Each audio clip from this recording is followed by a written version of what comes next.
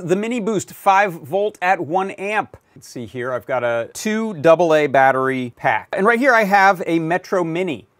So any of your AVR boards, if you're trying to run Arduino Uno or this little Metro Mini, those really want 5 to 9 to 12 volts in. I've got my Mini Boost, and it is receiving this roughly 3 volts from the battery. So that's on its in. And then on its 5 volt out, I'm driving the Metro Mini there. And then I have a NeoPixel ring here. This is plugged into 5 volts on the Metro Mini as well, and it's getting data over I/O pin. So this is great. You've also got the enable pin on there, so if you want to use a power switch, an on-off switch, if I flip this on, you'll see I've got my LED ring there with the full 5 volts that it wants, boosted up from the 3 that it was initially going to give us off of that battery. The Mini Boost 5 volt 1 amp.